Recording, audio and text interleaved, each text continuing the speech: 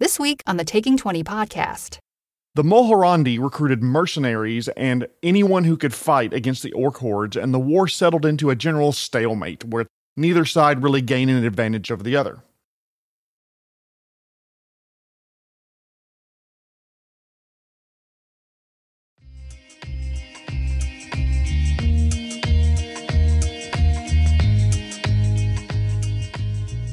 Ladies and gentlemen, welcome to episode 131 of the Taking 20 podcast.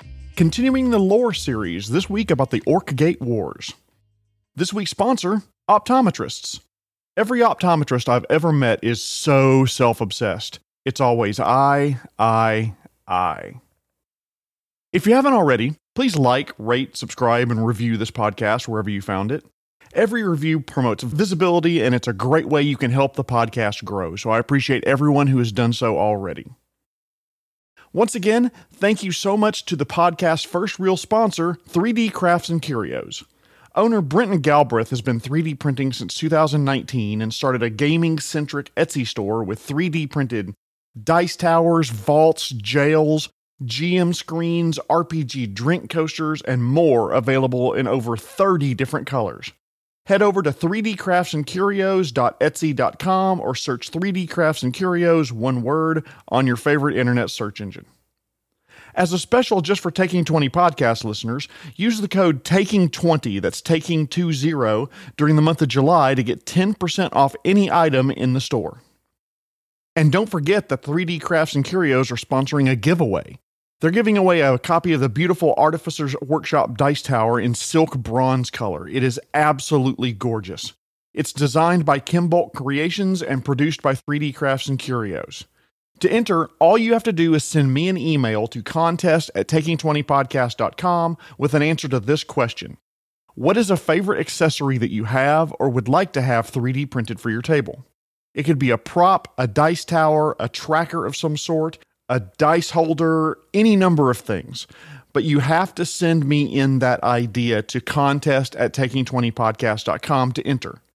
Send it in, and the deadline is July 17th, which is just 2 more weeks away from the moment this episode drops.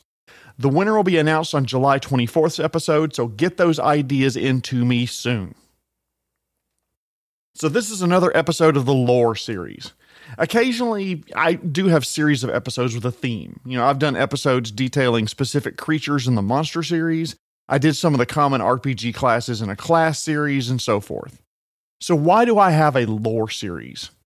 First and foremost, because there's a ton of rich history published in existing game systems that a lot of newer players and GMs may not know about.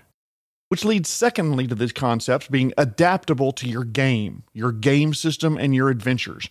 There are great ideas out there. Borrow, steal. Previous entries in the lore series included the Blood War, Strahd, the Cataclysm of Krynn, and Earthfall and Golarion. In the future, I plan on talking about the Gap in Starfinder, the death of the guard Eredin in Pathfinder, and the imprisonment of Rovagug in the Destroyer. I'm also thinking about doing one about the Time of Troubles in 5th edition.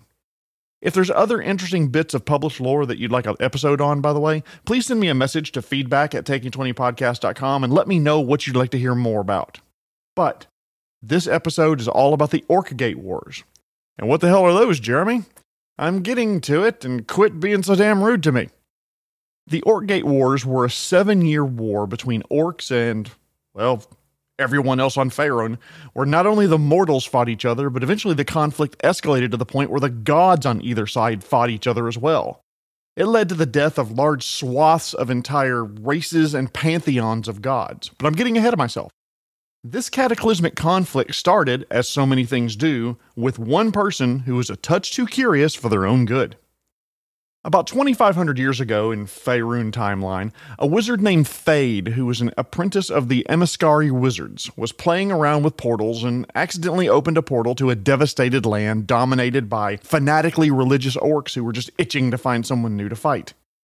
Now, what does a normal person do when they accidentally open the door to something they're not supposed to? For example, if you open the door to a refrigerator in an abandoned house that hasn't been powered for 10 years and the inside smell like death, or if you accidentally open your parents' bedroom door to find your mom dressed up like Ronald McDonald in a rubber sex suit and your dad spanking her with a spatula. You shut the door and you try to forget what you saw, and you maybe go have therapy later.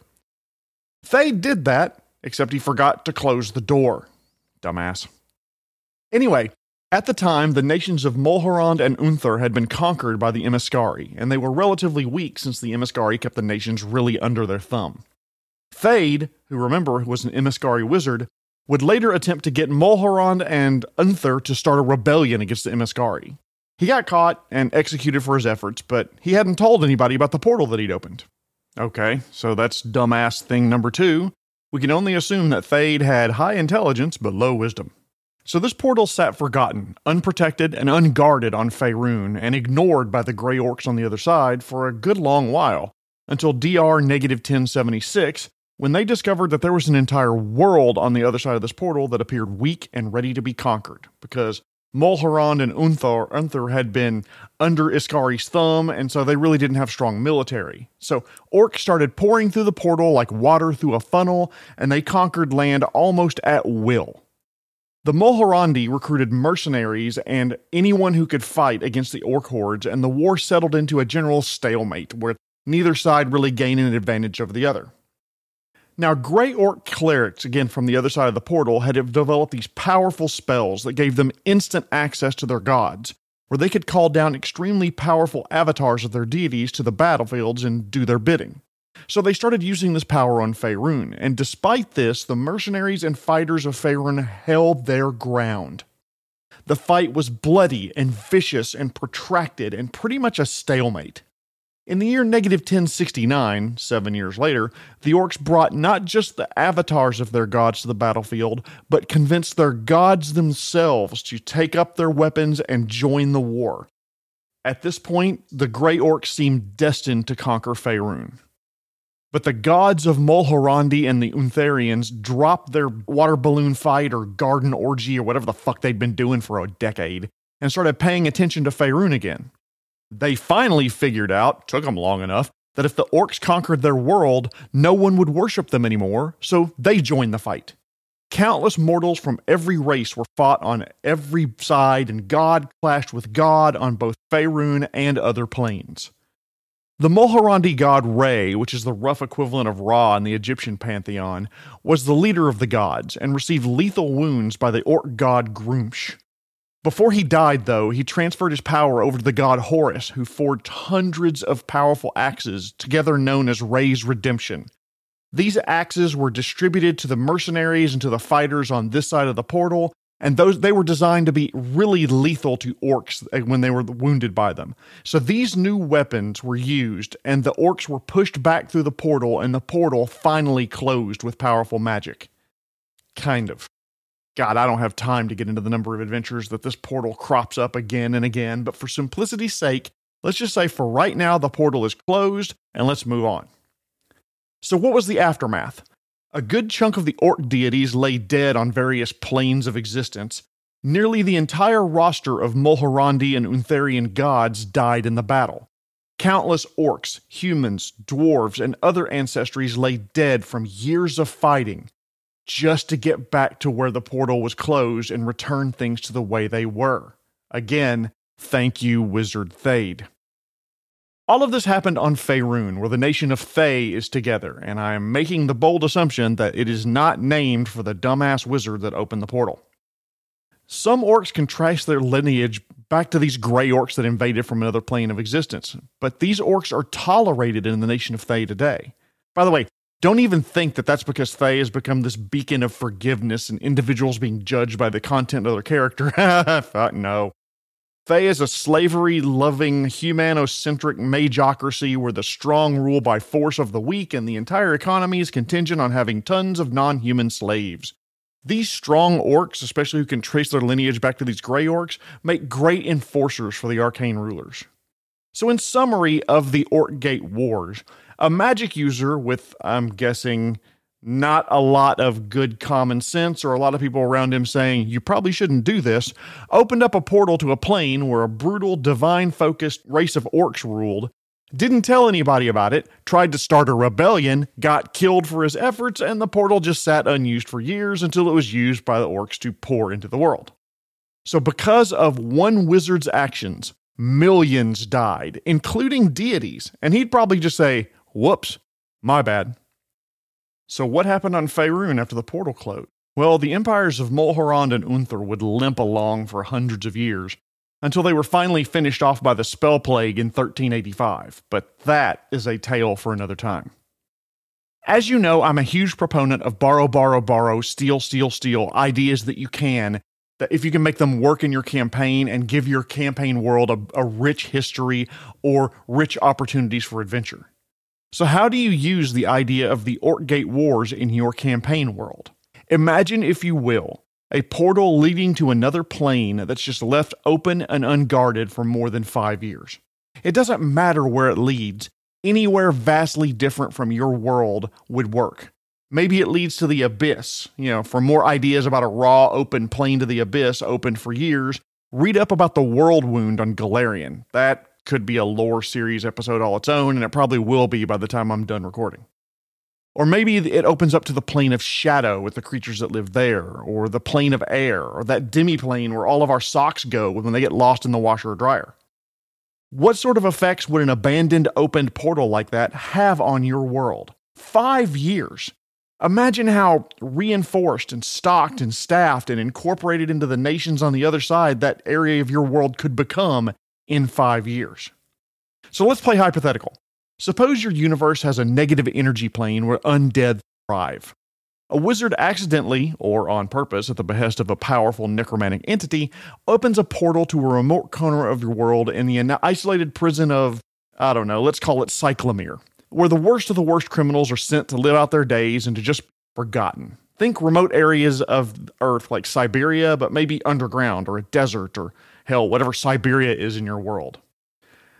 The portal's discovered and low-level undead begin pouring through the rift in space and quickly overwhelm the guards at the prison, but powerful undead creatures like Death Knights or Liches or vampires or other undead generals discover the unprotected entrance and decide to be a little creative and sneaky about it. They put their troops to work reinforcing the prison, turning the prisoners and the guards and the guard animals and the vegetation and the fruit bats and the breakfast cereals and anything close to the prison into undead minions, but they don't let it spread too far. Magic items and artifacts are used and stored here to preserve the portal, and it serves as a beachhead for future attacks on your world by the Lich King that controls that plane on the other side. Meanwhile, your existing kingdoms, completely oblivious to what's going on. They keep sending their monstrous prisoners to this gulag, and their guards usually return. Sometimes a bit different or odd, but the leaders of dwarves and men and centaurs aren't that worried about it. I mean, seeing a hardcore prison like that changes people, right? Prisoners that get dropped off become underlings of the Lich King, either by swearing fealty to him or being converted against their will into undead servants. So the Lich King uses this beachhead and plans, plots, and prepares, waiting for the exact right time to overwhelm a nearby kingdom, maybe of dwarves. Your PCs are guards delivering the Minotaur bandit leader Rugged Hoof to the Cyclamere prison, and after doing so on their way back home, they get a clue that something is up at the prison and not as all as it seems. After a little investigation, they discover the undead, the magic items, the open portal to the realm of death, and the Lich King preparing to enslave the dwarves in the Ashen Mountains. They must fight to seal the portal and save thousands of innocents that have no idea how close death is on their door. Damn, that sounds fun, and I'm going to throw that on the pile of campaigns I don't have time to write. But it doesn't have to be a realm of undead. It could be the Fae who are using an abandoned portal to have an incursion into the world. Creatures from one of the elemental planes, or if you're interested on some good-on-good kind of violence, it's a leader on one of the good-aligned planes who is using the portal to try to expand their kingdom. Maybe they're trying to bring about an apocalypse, but on their inquisitional terms, forcing everyone to change their alignment to worship his good entity or die for refusing to do so. I seem to have strayed a little bit from the original Orkgate War premise, but you can see how it captured my imagination, and how the idea can be interpreted a number of ways into your game world. Unlocked and unprotected doorways can be a huge plot point for an adventure in any game system and almost any type of campaign. You want a straight-up fight campaign? No problem there. The troops are coming through the portal, and you've got to rally the troops to push them back. Want something more stealth-based? Imagine the party has to disguise themselves as troops from the other side and infiltrate the portal, collect intelligence about the leadership hierarchy and their plans, and then return it to leaders on this side of a campaign world to help solve the threat and prevent the other side's plans from coming about. Do you want a political campaign? The party has to work out what the new normal is with this new nation springing up from the great beyond through this portal. The possibilities really are endless given the simple starting situation of an abandoned portal. So think about how your campaign and your world could be changed by having an unguarded, unprotected portal to a vastly different land on the other side. Build an adventure around that. I'd bet you and your players would have fun doing it.